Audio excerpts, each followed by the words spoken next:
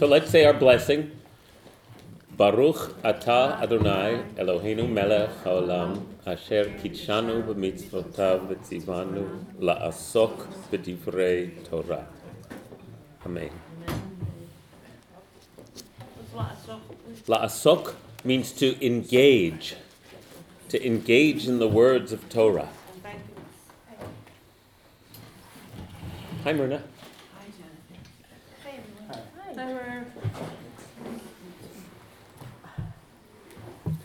Okay, so the parsha is called Vayetze. Jacob went out or left, Vayetze. And he's, as you know, he's escaping. He's running away because his brother Esau has threatened to kill him for stealing his blessing. And he's running away to the old country. And it's hard to pick out a single part of this narrative to focus on, and I'll tell you one reason why.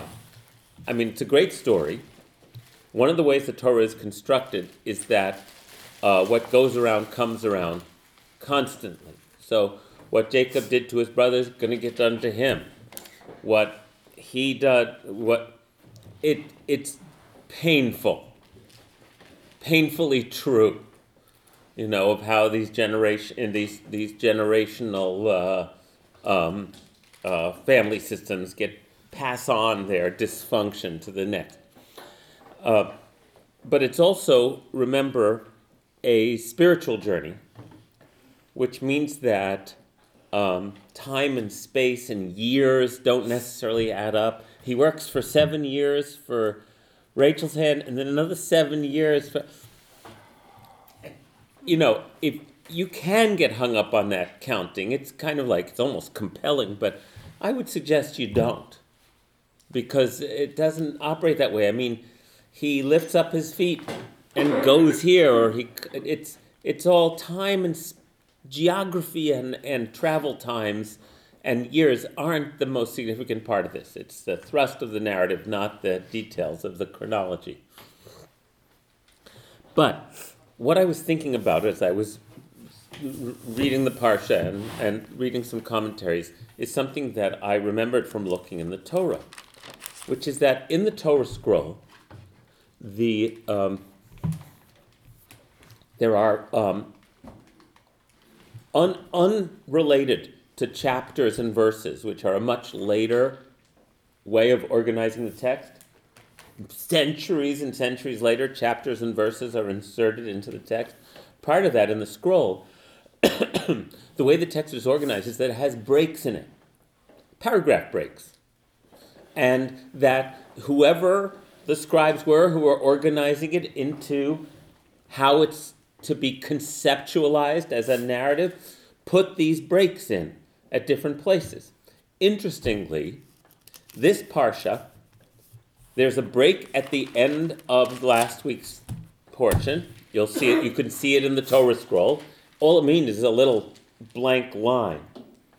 And then this parsha begins and is one continuous paragraph. The whole thing. There's not a single break in this week's portion from its opening verse, which, as you can see on page 195, is chapter 28, verse 10. Do you see that? That will tell you, again, that the chapters and verses were a later way of organizing the text. Because sometimes they correspond to the more traditional weekly portion, and sometimes they don't. Does that make sense, everybody? Those are two different ways. And this portion ends on page 208.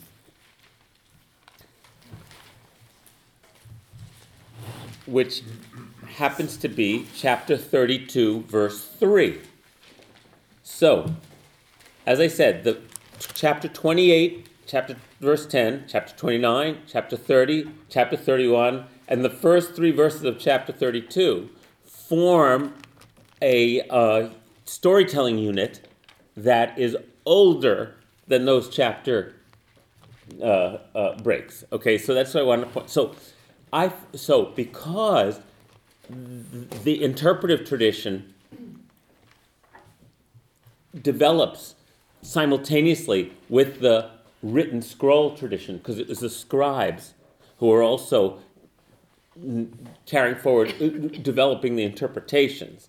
The rabbis and scribes, we've talked about this, scribes and rabbis were the same thing in the ancient Second Temple world, right? The rabbis were the scribes. They were the literate ones, and they were the keepers of the lore and the tradition. And so not only did they pass on how to write the scroll and how to do that in their scribal schools, but they also passed on the meaning as they understood it of the scroll. So the interpretive tradition and the written tradition developed side by side. Yeah. So isn't something lost a little bit in however it came to be that this is broken up differently?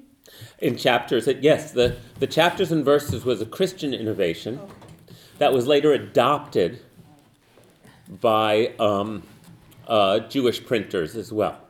Because just for ease of working with the Yes, text? But yes. you do lose something. You lose something, Yeah.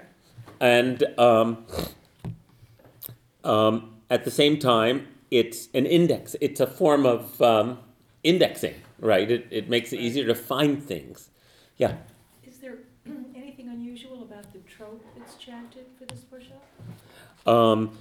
I don't know. That's a good question. We'll have to listen on Saturday. That's right. Leah? So the ultra-Orthodox or the Hasidim, do they acknowledge the breaks? Yeah. The way it's been done? Because Yeah. it came from the It's become common practice. Any printed text of the Torah that you'll pick up, regardless of which branch of Judaism denomination, will have these precise delineations. Yeah. Yes, Julia. Yeah, I also noticed, like I once spoke to that, the Jerusalem Bible has the Hebrew of Proverbs. Usually when you read it in a Bible, it's 2 lines and 2 lines. But really, like the whole, like what do you call these little... Commentaries? No, well, it's written in paragraphs, the Proverbs. And it's like tells a story, like the whole first paragraph of the first, and written in the Torah without breaks is what I'm saying. In Proverbs, it's not written in 2 lines. Oh, Things. Mm-hmm. So it's like it's a paragraph, like the first 20, 30 lines is a paragraph, and it has a beginning, middle, and end kind of story, and reasoning to why it says in the beginning what it says to the end of what it says. It's all bound together because it's not separated. I understand. It's specifically in Proverbs I'm talking. Right. So Proverbs is composed of couplets. Right. Every phrase is a proverb. It's a couplet. And just about. In the scribal tradition, for saving space, there's very little blank spaces. And that was partly a tradition of parchment and papyrus were very precious. So you compressed your text. Prior to that, cuneiform on on clay tablets, it's like a run on, so the scribes, in a sense, were the interpreters of what was a shorthand, compressed document.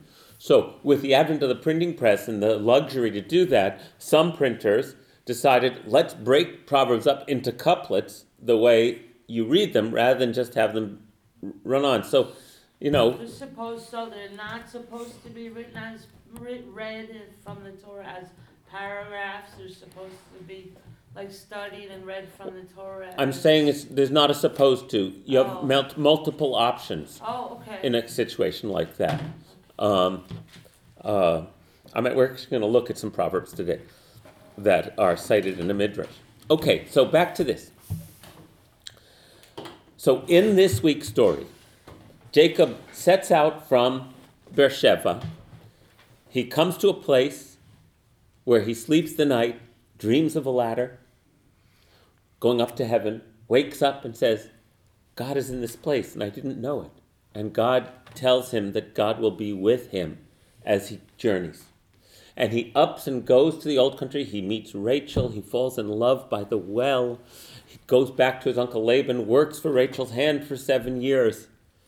Remember Laban from last week with Rebecca? Rebecca's brother. Laban sneaks Leah into the tent on the marriage night, and Jacob then, because intercourse is an act of marriage in Judaism, is married to Leah. And now he's been duped, and he works for another 7 years for Rachel's hand, and they have their maidservants Bilhah and Zilpah, and they have like 13 children, and 20 years go by, and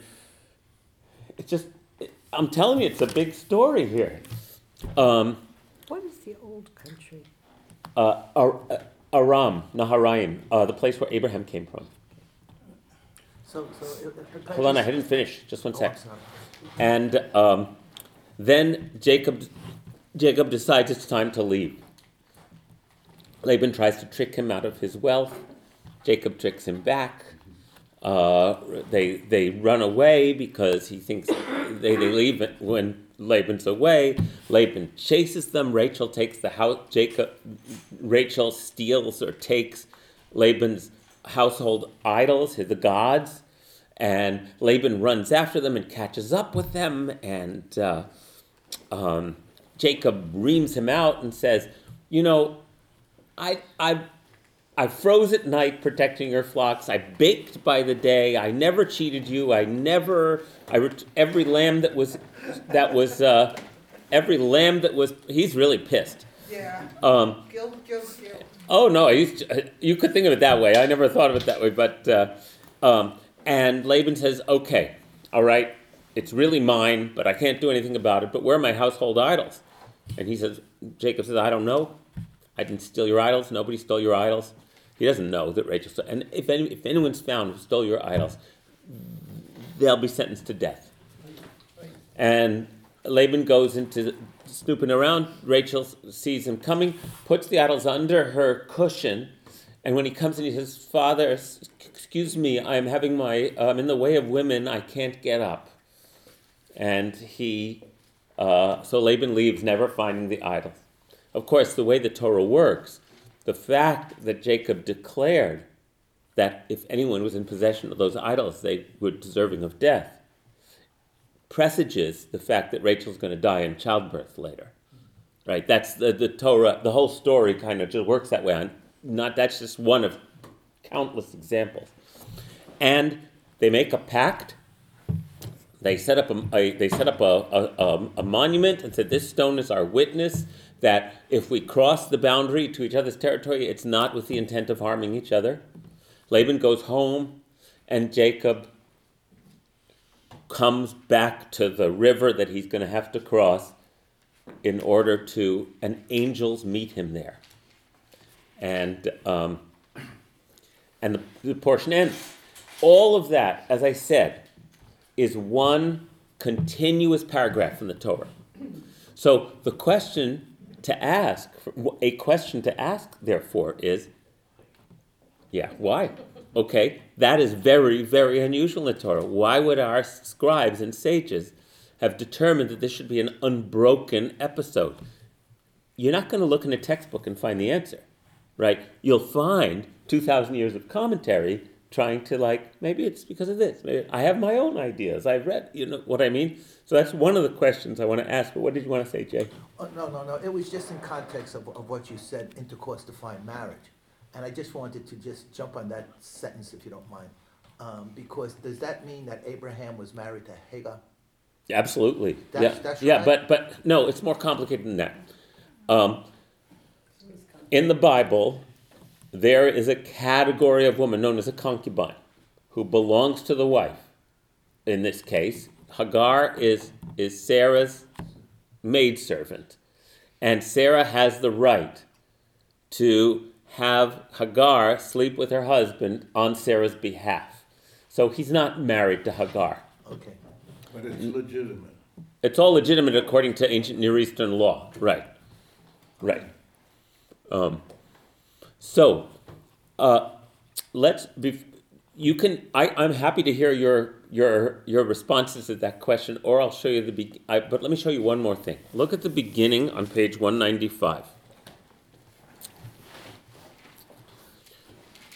Vayetze Yaakov mi Beersheva. Jacob left Beersheva and set out for Haran. Vayifga b'makom. He came upon the place. And yifga is an unusual word because it means to encounter or actually kind of bump into. No, pagash is to meet. Yifga is to knock into. It's to hit. It's to literally physically encounter something. He encountered the place, and he slept there, for the sun had set. And he took from the stones of the place and placed them around his head, and he went to sleep. And he dreamt, and behold, there was a ladder standing on the ground, reaching to the heavens, and angels of God were ascending and descending. That's Jacob's ladder. Now, that's as far as I'll go right then. Keep your finger on 195 and look at page 208.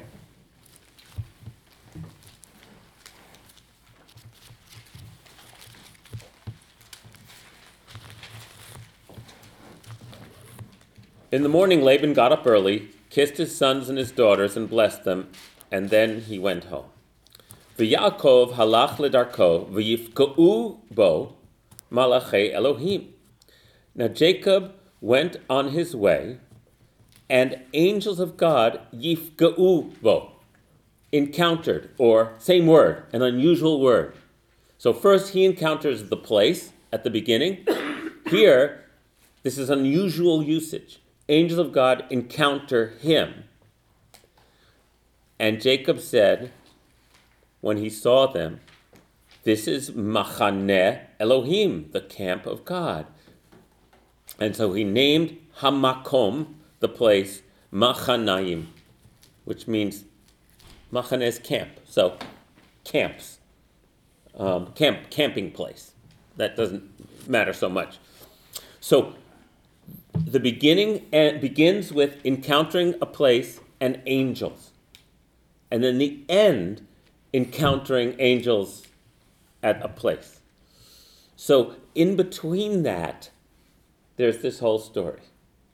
Well, but the angels encountered him at the end. Yes, but in biblical literature, It doesn't. the use of the word yifka'u and angels is to echo.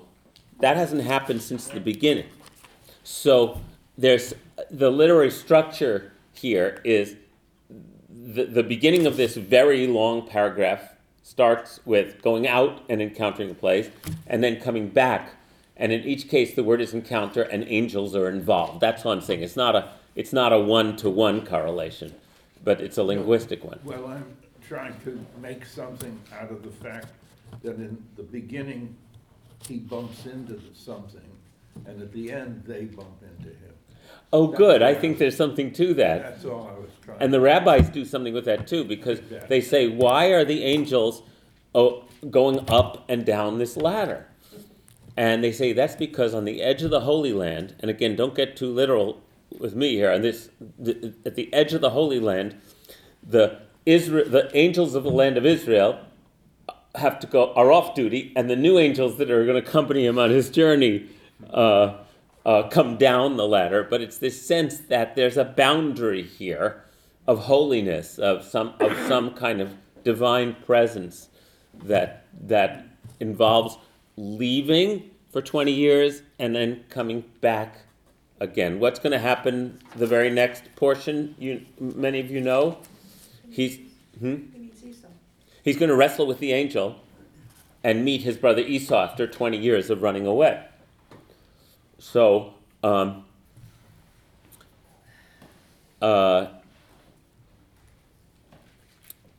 any thoughts before I continue thinking out loud? I have one question. Yeah. Thought question.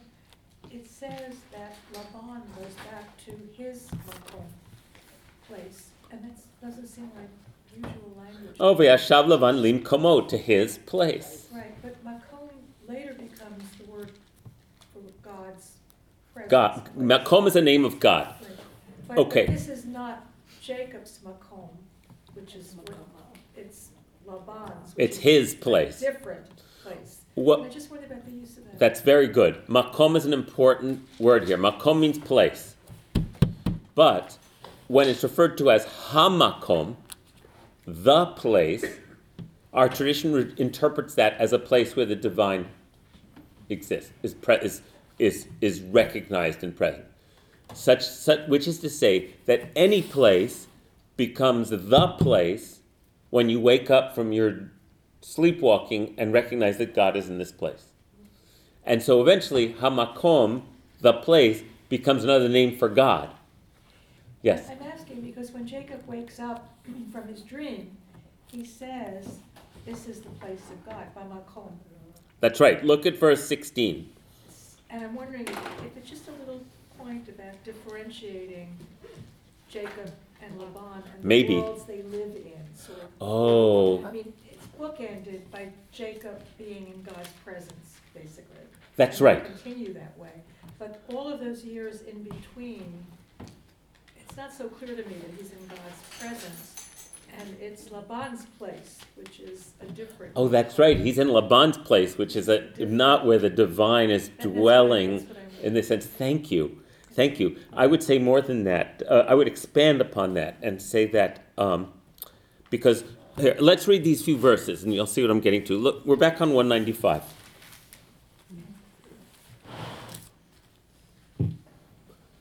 So he dreams of the ladder, and in verse 13 it says, "And lo, the Eternal stood above it, and said, I, the Eternal, am God, the God of your father Abraham, and God of Isaac. The land on which you are lying I will give to you and to your descendants. And your descendants shall be like the dust of the earth, and you shall spread out to the west and the east and the north and the south. Through you and your descendants all the families of the earth shall find blessing," which is a restatement of what he says to Abraham. God says to Abraham. And then God says, "V'hinei anochi imach," and behold, I am with you. Here I am with you. I will watch over you wherever you go, and I will bring you back to this soil. And I will not let go of you as long as I have yet to do what I have promised you. Well, that's the promised land. Just 1 second. Vayikat Yaakov, waking from his sleep, Jacob said, "Achen, truly, Yod-Heh-Vav-Heh is in this place, and I was not aware of it." And he was awestruck, and he said, "Ma nora hamakom hazeh." How awesome is this place? You won't break out in song now. Ein zeh ki im beit Elohim. This is nothing other than the house of God, and this is the gate of heaven. What a great dream. It's a spiritual awakening he's having. Miriam. Well, I was thinking, here's Laban, who has all these idols. I Yes. think that's significant, Yes. that we don't know that until the end, when Rachel has taken them with her. So that the time between here and when he comes back, Jacob comes back, he's been in a land where they worship idols. That's right. That's right. So in this non-physical, non-geographical journey, he's going from one state of being to another, one set of relationships to God to a different one. Now, God says, "I will be with you on your journey." So that's important to remember, that interestingly, God is with Jacob, even in places where Jacob might not be aware of it, of God's accompaniment. Yes? No, I was just thinking when you said that it's true. I'm not sure for sure, but I think that in the whole rest of the Parsha, with everything that happens, is working for Laban, is getting married, is seeing Rachel, God is not present at all. And God comes back only at the end. So what is this in between time? God on a hears, spiritual basis. God speaks to Jacob in a dream when it's time for Jacob to go home. That's when Right, God that- speaks again. But, Mhm. but in between that, when he's doing all the regular work that we usually do, 26/7, or depending if you keep Shabbos or not, that when God's not with us, how aware are we of a time that can go by like this? And it's usually in those stop moments when we're struck by awe that in this awakened moment, maybe this whole thing of Jacob was a dream, except he ends up having kids and two wives. But this whole other part could have been one, maybe that was the dream and the waking moments were either. Well, let's not think of it as a dream as being not happening, but as a state of, as Having his eyes veiled. something, Yeah. something in darkness. One of the things that the rabbis take note is that as soon as he starts to leave, it says the sun sets. And then the next time we hear about the sun is after he spends the night wrestling with the angel, and it says, and the sun rose and shone upon Jacob, just before he meets Esau. So one theory is that even if this is all also physically happening, Jacob is on some kind of dark journey, a way to learn what he needs to learn, or accomplish what he needs to accomplish, or grow how he needs to grow, pay the price for his own misdeeds, so that he can return and have the sun shine on him again. It's a hard 20 years he's going to have here. Yes. It can't be held against him that he was in a place where there were idols if he didn't know that there were idols until we find out and he finds out when Laban comes out. That's not what's held against him. What's held against him is that he tricked Esau twice. Okay? In order to gain the birthright and the blessing, he doesn't trick Esau the first time. He says, Esau's hungry, and he says, well, I'll give you this pot of lentil stew if you give me your birthright. Esau says, what do I care? I'm starving here. But then the second time, in that elaborate ruse with his father Isaac, he impersonates Esau. Remember, Isaac's in the dark. Because of his mother. Right, but he's the one who does it. He's the one who does it. And so, but the point here is that if he didn't do it, we wouldn't be here. So we are the product of all of our ancestors' misdeeds. Learning what you think was for the bad turns out to have been necessary so that you could grow to the next point. How would I ever have known this about life if I hadn't made that mistake and then understood its consequences? It's like, that's life. So what's going to happen? And we've talked about this. Everything that Jacob has done that needs amends is replayed on him by his cousin Laban. So what he did to his children, and then his children. He gets to the well and he falls in love with Rachel. It's an amazing, powerful, beautiful scene. He bursts into tears. Here, let's look at that scene. So, Kisses her. He kisses her. Yeah, first he kisses her. So, look on page 197. Here, I'll read the whole thing. Chapter 29 on 196. Jacob then moved on and headed for the land of the people of Kedem. He looked, and lo, a well in the field, with 3 flocks of sheep lying at rest by it, because this was the well from which they watered the flocks, and a good-sized rock lay on the mouth of the well. And when all the flocks were gathered there, the shepherds would roll the stone off the well's mouth and water the flocks, and then they would put the stone back in place over the well's mouth. Jacob said to them, my friends, where are you from? We're from Haran, they said. He said to them, do you know Laban, son of Nahor? And they said, we know him. Is he well? Hashalom lo? And they said to them, he is well, they said, and here comes Rachel, his daughter, coming with the flock. And Jacob said, since the day is still young, and not yet the time for rounding up the livestock, why don't you water the flock and then take them out to pasture?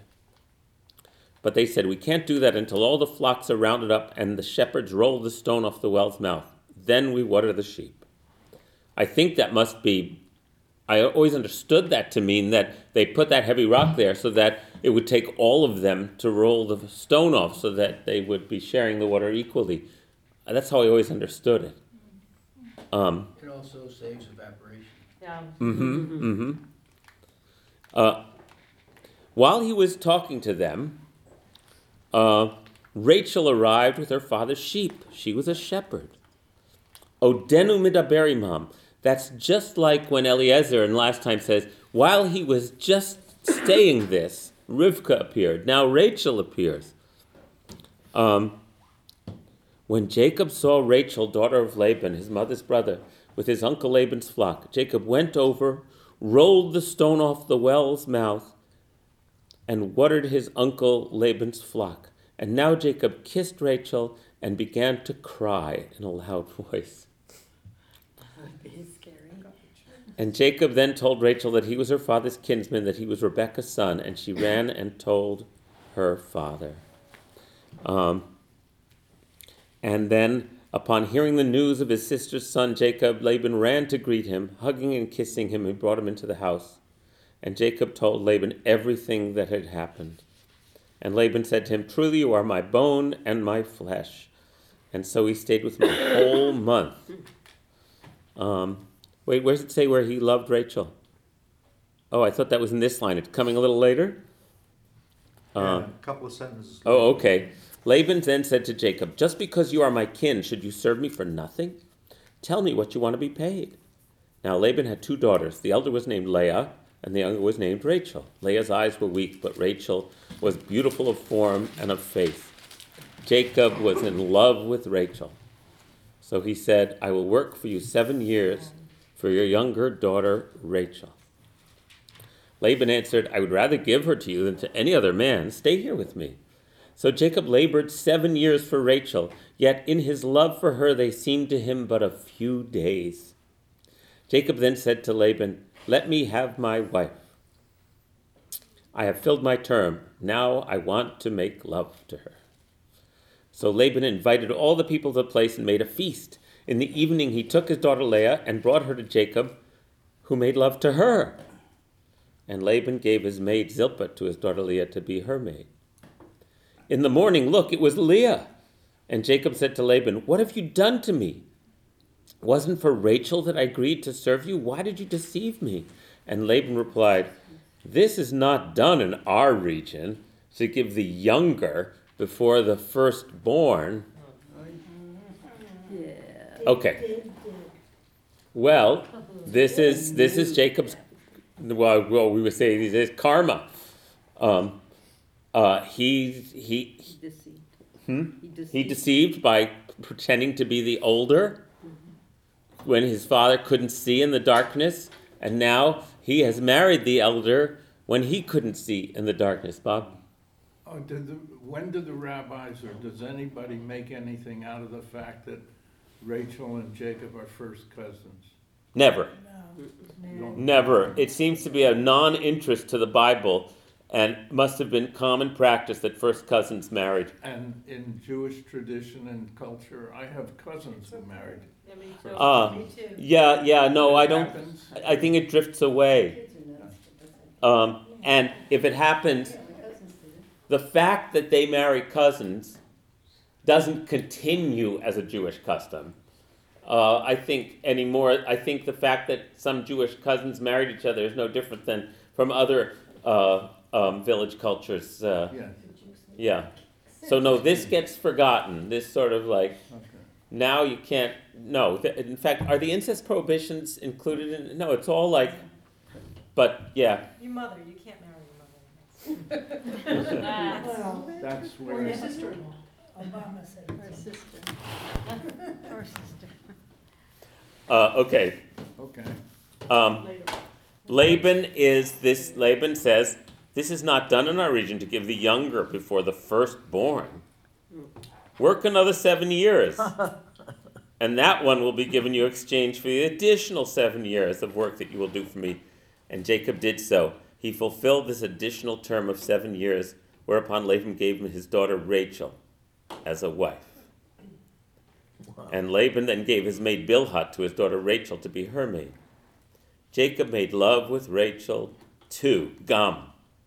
He loved Rachel, for whom, the Hebrew's important here. Verse 30, Vayavo Gam el Rachel. So Jacob entered also Rachel, and loved also Rachel, for whom he had worked an additional 7 years. More, so much more than Leah.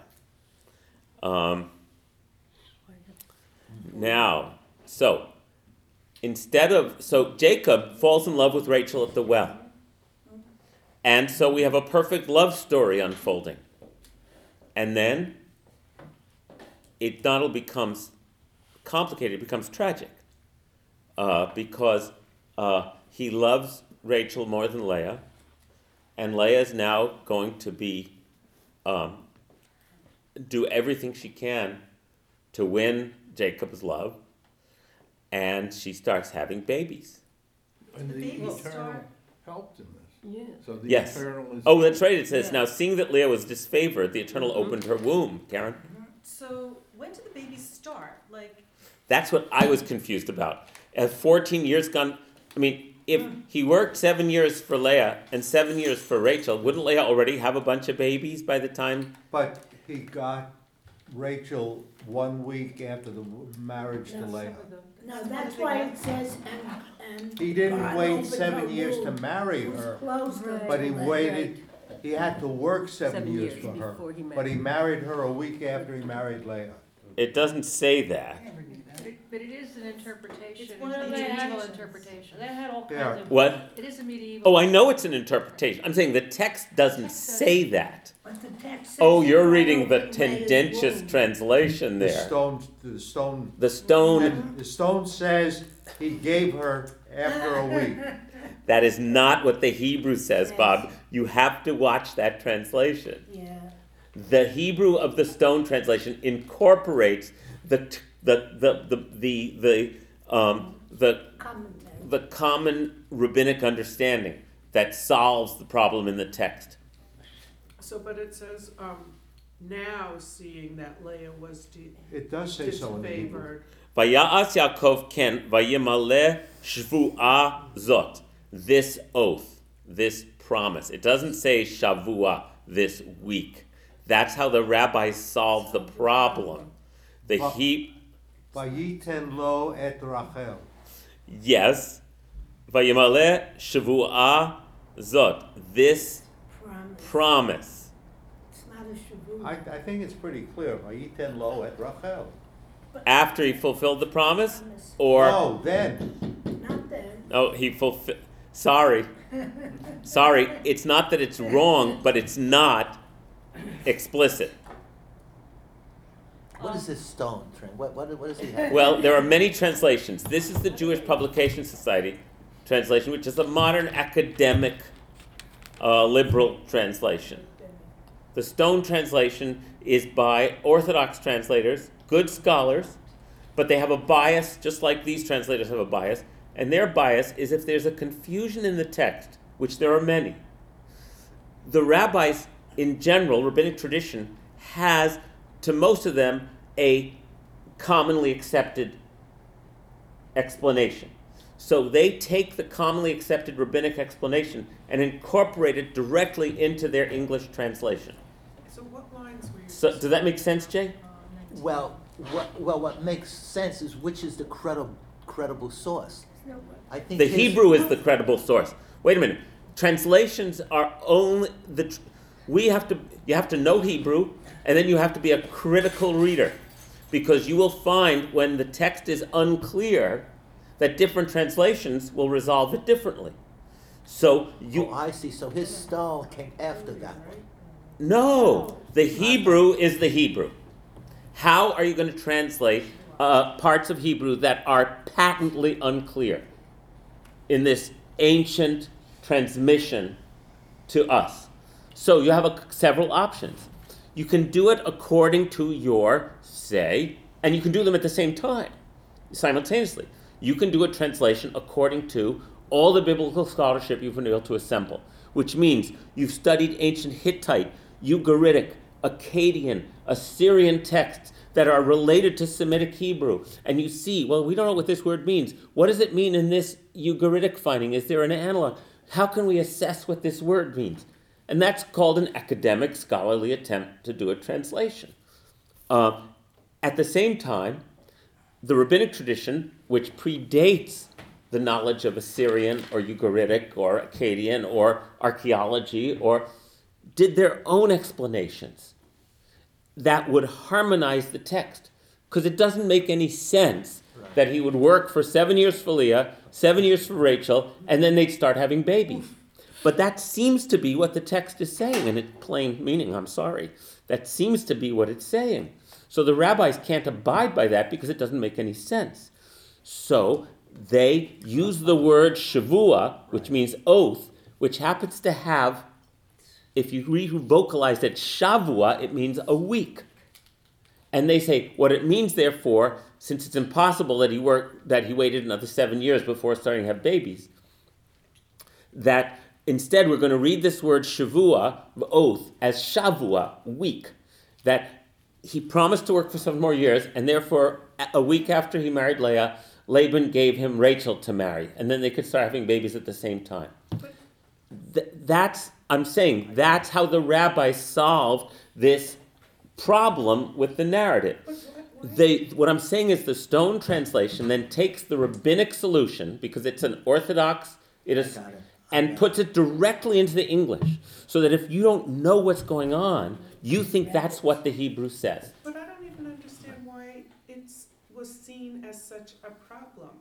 There are other people in the Bible, women, who didn't have children for many, many years. Sarah was 90. It happens all the time that couples don't have children for many years and then all of a sudden do.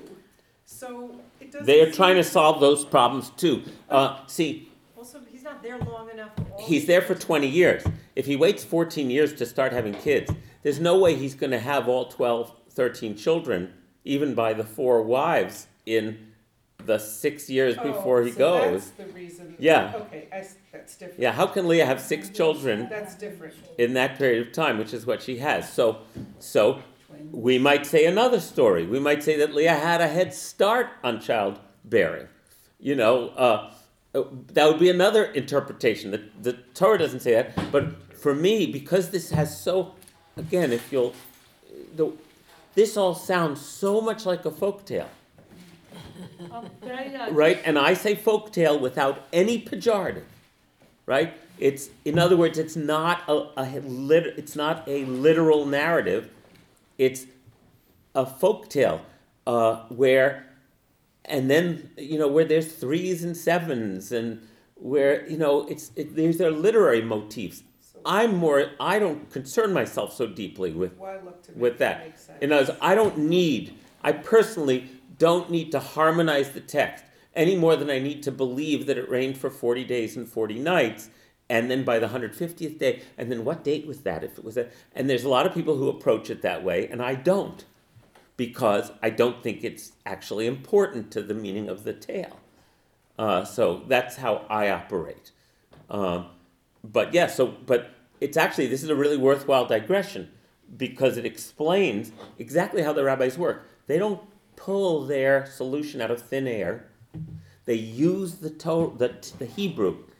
Because remember, the rabbis who make up that story, they're not making it out of whole cloth. It's a really plausible explanation, because if you recall, in the Torah scroll, there are no vowels. So the letters for Shvuah, which means oath, and the letters for Shavua, which means week, you could read it either way. Right. And it was a rabbinic principle of interpretation that words should be read in multiple ways, and that the absence of vowels in the Torah text liberates us to count 70 meanings in every verse of Torah. So that's how Torah interpretation works. They're not just saying, well, it was a week. They're seeing the word week there.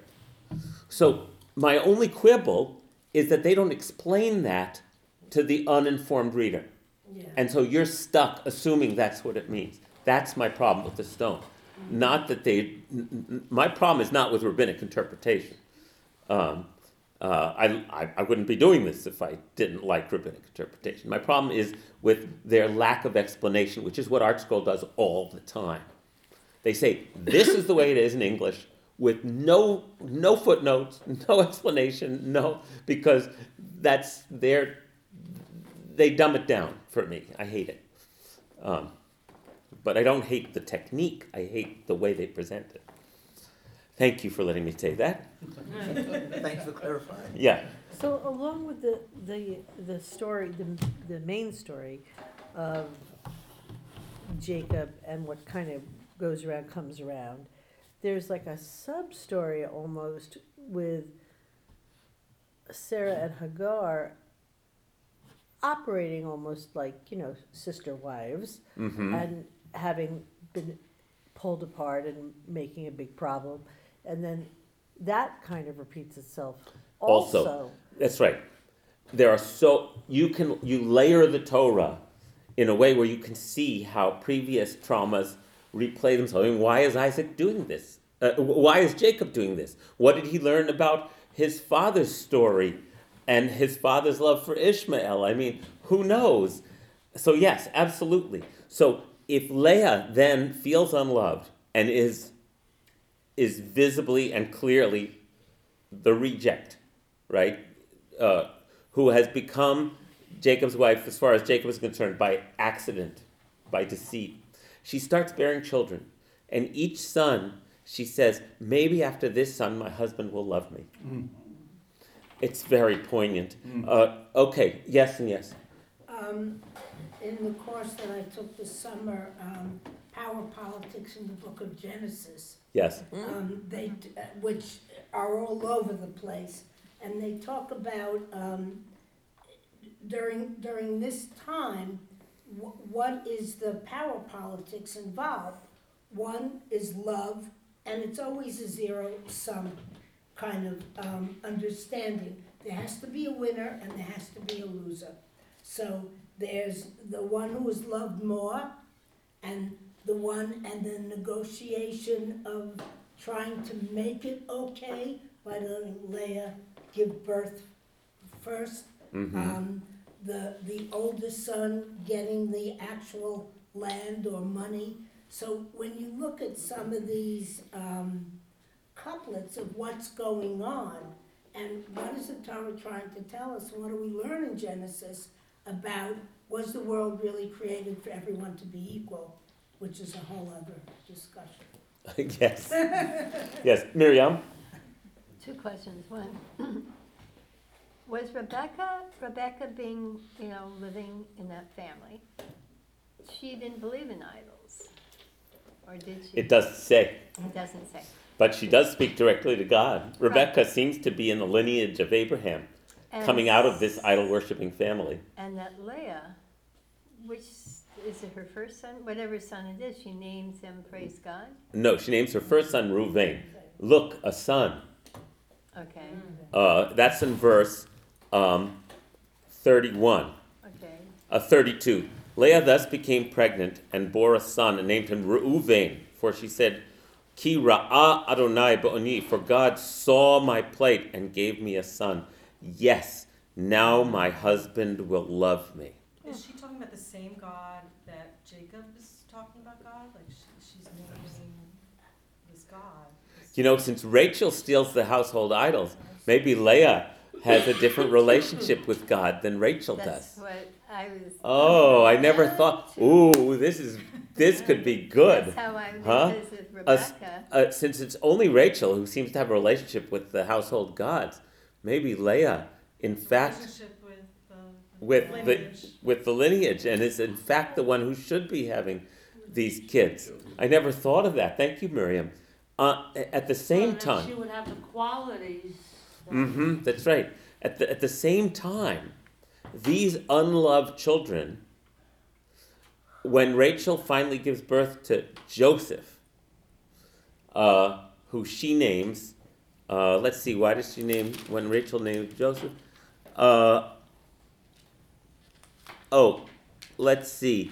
It's on 201, verse 22. God now remembered Rachel. God listened to her and opened her womb. And so she became pregnant and bore a son, and she said, God has removed my disgrace. And she uses the same name, yeah? Asaf et cherpati. She therefore named him Joseph, saying, may Yud-Heh Vav-Heh add on another son for me after this. Yosef means to add on. Losif is to increase. She's also using Elohim in that. She uses Elohim, and then she uses Yod-Heh Vav-Heh after that.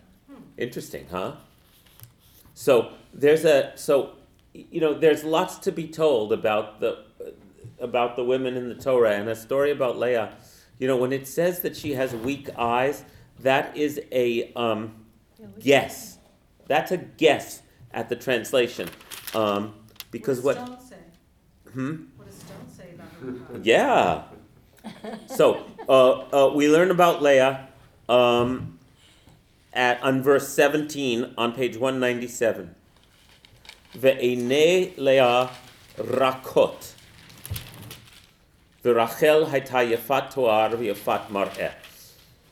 Leah's eyes were weak, but Rachel was beautiful of form and beautiful of face. Now, what does... He says Leah's eyes were tender. That's right. Because rach means tender. So what is this weak eyes stuff? There's some, and it doesn't say but. It says and, it just says v. Leah's eyes were tender. Rach, resh chaf means tender. It's a nice word. Gentle. V, and Rachel is beautiful of form and beautiful. So All right, one for Stone and... yes, Stone got it that time, I think, because this translation's biggest weakness is that it's tone deaf. Right? They did all their scholarship, and then they missed the poetry of the Hebrew.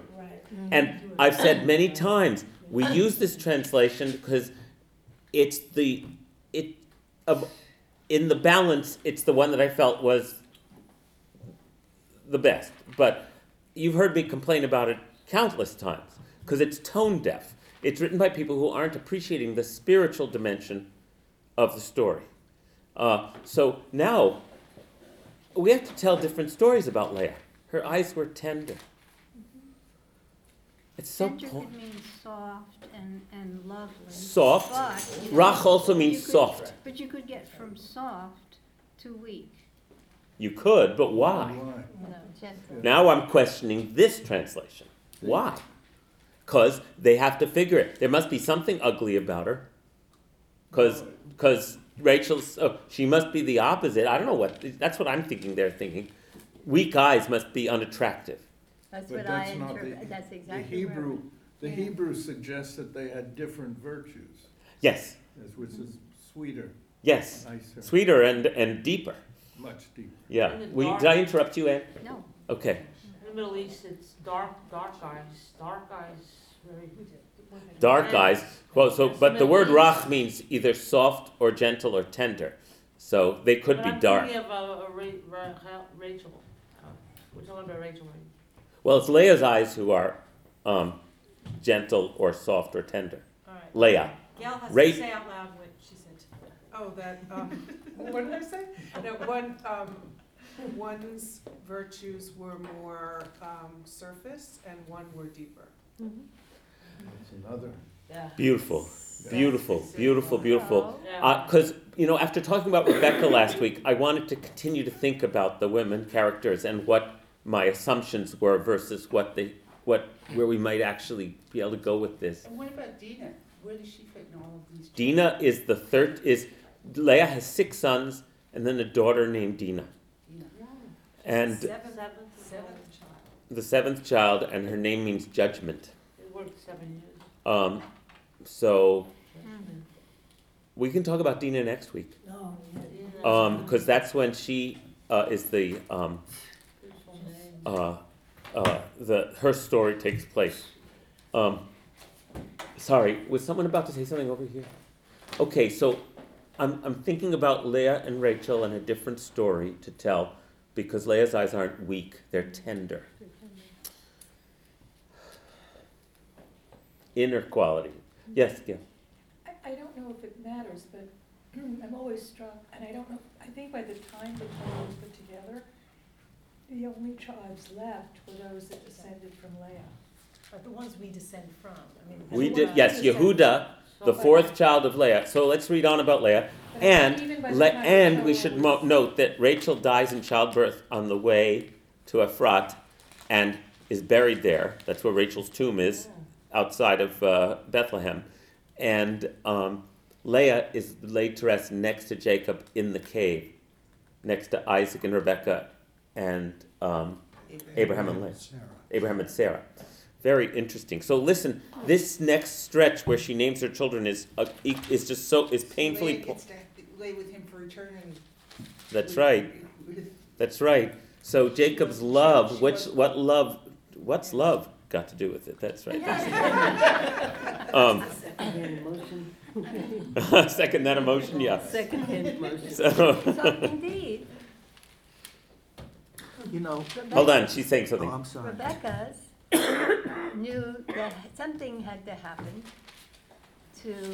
and that in fact, Laban fulfilled it. Yes, Laban fulfills it. Brother and sister team. Brother and sister team, what you think is for the purpose Laban's duplicitous. Jacob is getting what he deserves, which is to be tricked the way he was tricked in the dark.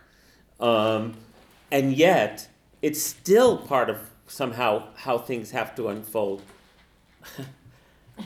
It's also Also, interesting that, Jacob never acknowledges it, remembers, well, maybe this has something to do with me. You know, he never acknowledges that he had done something duplicitous. No, not in the text. It doesn't appear that way until he goes to meet his brother Esau, where we can infer that he has figured something out, because he approaches Esau without guile and directly. But he doesn't see the karma at all. Well, we can infer that the text doesn't say, and Jacob figured it out. Right. But we might be able to reasonably infer from his actions when he finally goes to meet his brother Esau and says, here, take back the blessing, which is what he says. I have everything I need. Jacob says that next week in Incredible. I have everything I need. Take back the blessing. That he has somehow become completed that journey of feeling like he always has to chase his brother and get his no matter what, no matter how. So I like to tell that story about Jacob, that he does get there. Jay, you want to say something before? Yeah, I just want to come at these weak eyes from a different angle. Sure. Maybe I'm way off base here, but it appears that Jacob's priority in women is beauty. He keeps mentioning how beautiful Rachel is. And it's possible that Leah doesn't see this beauty in Rachel. I mean, Leah wants Jacob. Her eyes are weak because she really doesn't see the beauty in Rachel. And because the very next line says Leah's eyes were weak, but Rachel was beautiful. So Beautiful. maybe she didn't see the beauty in Rachel, and this is why she was very confused of why Jacob didn't love her. Because Jacob's priorities in women appears to be focused on beauty. So once again, I'll say this is how Torah interpretation works. And when you read rabbinic interpretation, you would read two competing interpretations side by side. One from Rabbi Jay says, and then another one from what these other interpretations, but it says tender. So you can picture a Talmudic page where someone says, Rabbi so-and-so says, Leah didn't appreciate Rachel's beauty, that's why her eyes were clouded. And another rabbi says, oh no, but Rach doesn't mean weak. Rach means tender. Rachel had a tender heart, and Leah had a tender heart, and Rachel's beauty was only external. And you have just the kind of discussion we're having, which we continue to this day. That's what you read about. So that's beautiful. I should point out, though, that the English choose to say but. Does it say but in there? Leah's eyes were tender. Yeah, that's a key word. Because all we have is the vav, which is a conjunction. But Rachel. It means and, but it's so commonly used that it depends on context. 17. Rabbi. 17. I'll call on you in a second. Could I just finish with this? Yes, please. Okay, so I think weak and tender almost have the same meaning in this case. Because someone who has a tender view of things wouldn't be overpowered by, more of a tender perception, as opposed to a dichotomy of beauty and not beauty. It's more of a tender perception, not to, maybe she sees the beauty from the inside and not the beauty. I hear what you're saying. Yes, thank you. So that's a tender kind of perception, and this also could be considered 29:17. Yeah. Yes. Thank you, Jay. Julia, and then Shelley. Julia. Yeah, I just want to point out that from the beginning, Jacob, you were talking about him not seeing the beauty of Leah. When he has a dream, he doesn't see Jacob waking from his sleep. Says, "Truly, the eternal is placed," and I did not know it. So Jacob is more prone to physical beauty, maybe riches, maybe the earthly things, and Leah is more. Oh, I like this. More open to. God is in this place, and I didn't know it. And then she forgets she's again. so open, she's fruitful, and she, because she's open to the Spirit of God, the Spirit of life. She's fruitful. She bears children. Even though he's looking at Rachel, oh, she's sweet, but Leah really is the one. And again, there's another strong woman who is directly involved with direct communication. Leah is not weak. Let's go. That's so great. Thank you. Yeah. So like Jacob is more down, he's I more hear you. earthly. Absolutely. Yeah. I totally agree with you. And I love where He we're is going with able this. He is able to see that he didn't see here in the first paragraph how uninspired this place, like truly the eternal's in this place, and I did not know. So he was able to see. Right. He had an which makes awakening. him the vessel of God. But when you study Jacob's story, he's constantly flip-flopping between duplicitous behavior and clarity of purpose. And then why would the dream even come to him? Why would the dream come to him? Well, good question. What did you want to say, Shelley? The two sisters have such polar opposite characters. What do we know? In a way. And whatever you read of Leah, she really loves Jacob. Like she just loves him. She wants to be with him. She wants to bear him sons because she loves him. Rachel, you never get a sense that she loves Jacob. Right. Aviva Zornberg was talking about that Leah wants Jacob. Jacob wants Rachel, and Rachel wants what Leah has. And Rachel, and that's what's going on here. Right, and there's a whole rivalry. Rachel has a rivalry with Leah, and Leah only loves Jacob and only wants to give love and be loved. And everybody's unrequited here in so many ways. So thank you. This is beautiful. We're telling Leah's story in a way I've always wanted to tell it, and I've never made it to this place before. So then listen to her story, to the paragraph where she has... Can we just hear what... Oh, sure. Who wanted to say something? No, about in He's the got the story. Oh, does it say but or and? No. Oh, okay. Leah's eyes were tender while Rachel was beautiful. That's perfect. Yes. Yeah, okay. So that's why I'm glad you brought that. And that idol, Even though it bugs me. that idol that Rachel had, again, with the love, that there's this, Rachel's holding on to these idols. to these idols, where Leah is just holding on to love, to this thing you can't see and And can that's why hold. he's drawn to Rachel, because Rachel's more like Jacob than Leah is. Yes. The Ooh. two younger siblings. The two younger siblings. Okay. Spunky. Oh wow. So now listen. So I'm on page 199. We'll hear more about Leah. Figure it out.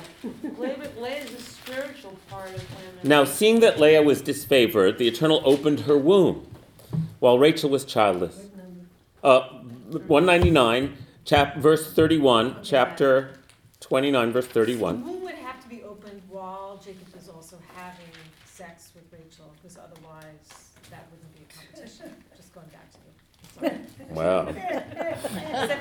7 days. 7 days, okay. Leah thus became pregnant and bore a son and named him Reuben, for she said, the Eternal Re'u, my plate, and now I have a son, a Ben. See, a son. Yes, now my husband will love me. Ugh. Is Ra'u? Re'u means like Re'eh. It is. Yes, yes. See?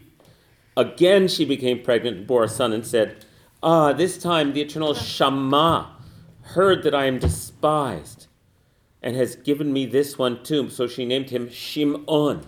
Shammah, Shimon, Simeon. Again she became pregnant and bore a son and said, now this time my husband will be attached to me, Yelaveh. And so I've borne him 3 sons, so she named him Levi, meaning attached or accompanying. Oh. By heart. Huh? Levi.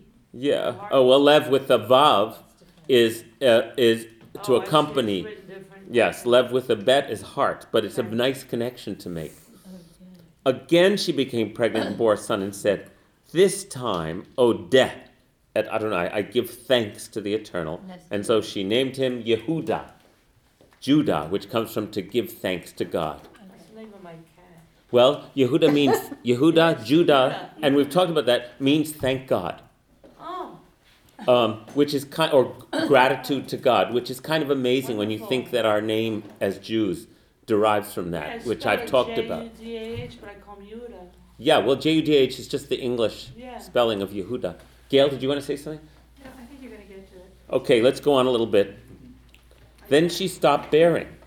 When Rachel saw that she was not bearing children to Jacob, Rachel came to envy her sister, and she said to Jacob, Hava li vanim, let me have children, v'im ayin, and if not, meta anochi, I'm going to die. Otherwise, I'm going to die.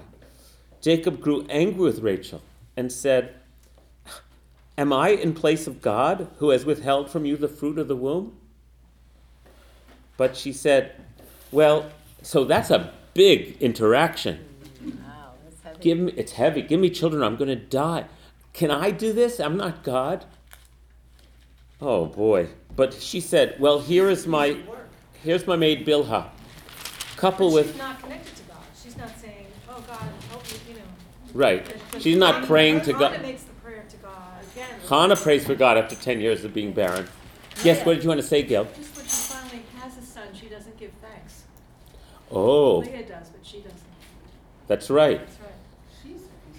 She's not. So we're telling a different story about Rachel, Yeah. beloved Rachel, Mother Rachel. Yeah. The more materialistic again.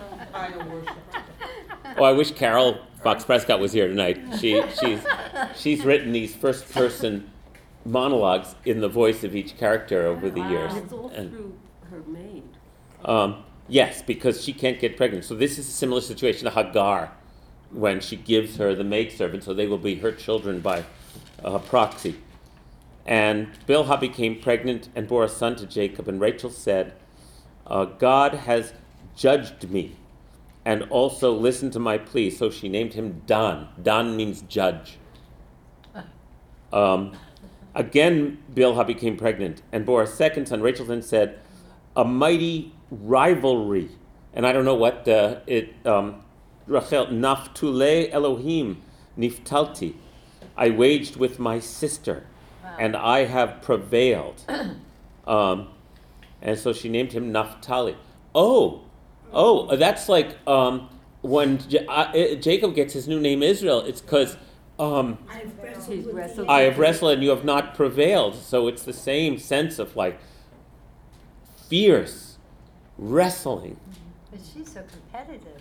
Well, let's not get too hard on Rachel here. I know, but she's naming the boys. She's naming the boys judgment and rivalry. Okay? Whereas the other names are maybe he'll hear me, maybe he'll see me, maybe he'll be with me. I want to give, it's really striking this way of telling. Unbelievable. Do any of these maids have any say? You're No, only but giving away we- to them. we'll have to tell- Yeah, take- And we'll have to tell the maid story next time. Oh, good. Because we don't know it. They do not get to have. Whoa. Nope. The maid servants do not get to have personalities except for Hagar. Hagar is a very significant and alive figure. Bilhah and Zilpah we don't hear so much about. Yeah. All right, so if we did a rollback and all these things that are coming forth about Rachel and Leah, their internal, their external characteristics, all of these things, the things they call their children, when I think of myself on a spiritual path and I think of all these characters are all a part of me Yeah. and how they play out in rivalry with each other, in every way that we just talked about. And I think for me that this is the beauty of Torah, that to be able to see all these characters in myself as I go on some spiritual journey to try to be whatever I could be. Thank you. That's the best thing. Thank you. And the very current piece for me is I want to pay more attention to the women characters in the text, and that's why I wanted to go here. But Bob and then Jay? Well, I'm just curious did the rabbis make a deal out of the fact that what we call the children of Jacob and Rachel are not Jewish? Oh, the children of Jacob and Leah are not Jewish. No, Rachel. Rachel I thought It's the Rachel, maid. no, I'm No, getting, no. no, Oh. Rachel gives Oh, her but then maidservant. Leah gives her maidservant Zilpah, and he has two children to Zilpah also. So no, Both it's Leah and Rachel right. It's give not the exactly. other- Wow. And that is consistent with ancient Near Eastern practices. Yeah, So but there then- was nothing considered unusual about that. But what do the rabbis in the Middle Ages make of that? They don't care. They don't care. They're all the children of Israel. But those are when we talk about Dan, Naphtali, Zevulun, and who's the fourth one that Yissachar, they are really kind of peripheral to the narrative. They never have a very strong. It's really the children of Leah, and represented by Judah, and the children of Rachel, represented by Joseph, that become the main protagonists. The tribes are. Yes, all the 12 tribes. But he's saying, I'm saying that the key players are Judah and Joseph, and the other children, especially the children of the concubines, don't have speaking roles in the Torah. That's what I'm saying. Okay. Yeah. The modern Orthodox in Israel certainly make a big deal out of blood. The 12, no, yeah, but the 12, but that's never come up. The 12 tribes have become iconic from so long ago. All right, gotcha. Yeah. Yes, Jay. I'm thinking of the bigger picture of looking at Leah's characteristics and Rachel's characteristics. Why would Jacob go for Rachel as opposed to Leah? So we can tell a story about it, yeah. Yeah. I mean that is an interesting myth, in a way, that ingrains all males now. Most males, going for beauty instead of real essence of a woman who loves you, and a woman who wants to bear your children, and a woman who lives for you. Stands behind you. I'm loving this. And the beauty can be very destructive. I'm loving it. This is This is getting so contemporary. It's Yeah. perfect. But then both exist. There are men that love the inner beauty of women. There Yes. are other men that love the physical beauty of women. Both exist still to this day from then to now. Right. Thank you, Jay. Yeah, but Jacob, why did he choose Rachel? Well, what is it with Jacob? Okay. She was more like him. And Jacob is a piece of work. All through his story. Yes, that's right. He is a piece of work. He's our father Jacob, the one we talk about who tricked the guard at so-and-so in order to get out and then managed to sneak his way there. And we're here today because of our tricky, complicated patriarch Jacob. You know, he ran illegal bootleg liquor across the lake from Canada and made us our fortune. You know, it's like he's that kind of character. Good old bad boy. He's that kind of guy. I mean, He's like a Trump going for the beautiful women in a way. no, he's got a lot more substance. No, I don't think. Yeah, I don't think Trump would make it into the Torah. He's too one-dimensional. Redeeming about him. He's too one-dimensional. Yeah. No, Jacob has a lot of beautiful qualities. His story would repel us if there wasn't something so appealing about him. Right. God's very interested in Jacob. So we're almost out of time. So let me just share one more thing. Thank you for That was beautiful, Jay. So they keep having babies, and then in verse 14, in the time of the wheat harvest, Reuben went out, that's Leah's firstborn, and found mandrakes in the field. Now, if you look at the footnote, mandrakes are a plant whose potato-like bulbs sometimes look like faces. And the ancient belief in the mandrake as a sexual stimulant has persisted into modern times. What's the Hebrew word for mandrake? Dudaim. That comes from dodi. It's love. It's the love plant. And David, King David, his name comes from the same root. Dudaim, it's like the aphrodisiac plant. Its Hebrew name is great, isn't it? Dudaim. There's something I was thinking the whole class, and I never said it, and it's Yeah. coming up now.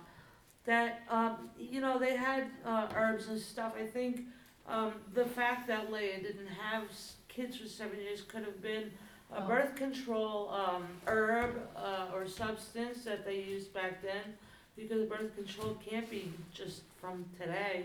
Right. Probably, I mean, I know if you take a lot But of why was she parsley, taking this you herb could- if she wanted babies so bad? Was somebody, I don't know, maybe. But I'm saying that, could, maybe. Rachel was putting it in her tea. Yeah, but that's okay. That's okay. So let me just read a little more because we're going to run out of time. When he brought them the Dudaim to his mother Leah, Rachel said to Leah, "Pray, give me some of your son's mandrakes." And Leah replied, "Isn't it enough that you took my husband, and now you want to take my son's mandrakes?" Oh my gosh. And Rachel said, "Very well. Let Jacob sleep with you tonight in exchange for your son's mandrakes." So it appears that Leah's not even invited into the tent anymore. When Jacob came in from the field that evening, Leah went out to meet him and said, "I am the one you will bed tonight, for I have bought you with my son's mandrakes." And that night he slept with her, and God now listened to Leah, and she became pregnant and bore a fifth son to Jacob. And Leah said, "God has given me my reward," that's what it is, "for giving my maid to my husband," and named him Issachar. And then Leah became Leah names, back in verse 11 and 13, when Zilpah, Leah's handmaiden, has two children, she names one Fortune and the other Happy. So Leah's kids' names are way different from the names Rachel gives. So Leah then said, "God has given me a fine gift, Zeved, and so I'm going to name him Zevulun. Now my husband will finally give me the wedding gift due me, for I have borne him 6 sons." She therefore named him Zvulun, and afterwards she bore a daughter and named her Dinah. God now remembered Rachel. God listened to her and opened her womb. Right, but Dina now is a name like, judgment, right? Dinah means judgment. So that's the one name that is more like Rachel's. That's right. That's right. And Dinah has a harsh future. But also, she does and she doesn't. She loves Shem. Yeah, but She's she happy, was you know. really But done last okay, time. so I just wanted to sit So that the beginning that's about all we hear. We hear more about Leah and Rachel later, but for now, that's the focus on Leah, and unfortunately, we have to stop. Could I ask you just a little question? Okay, well, we have a meeting in 3 minutes, so. Oh, okay. But go ahead. I don't understand why I don't know, and maybe it's my, why Leah's sons were the names of the tribes of Israel. Because the tribes of Israel are known as the children of Israel. And Rachel's, Israel is Jacob.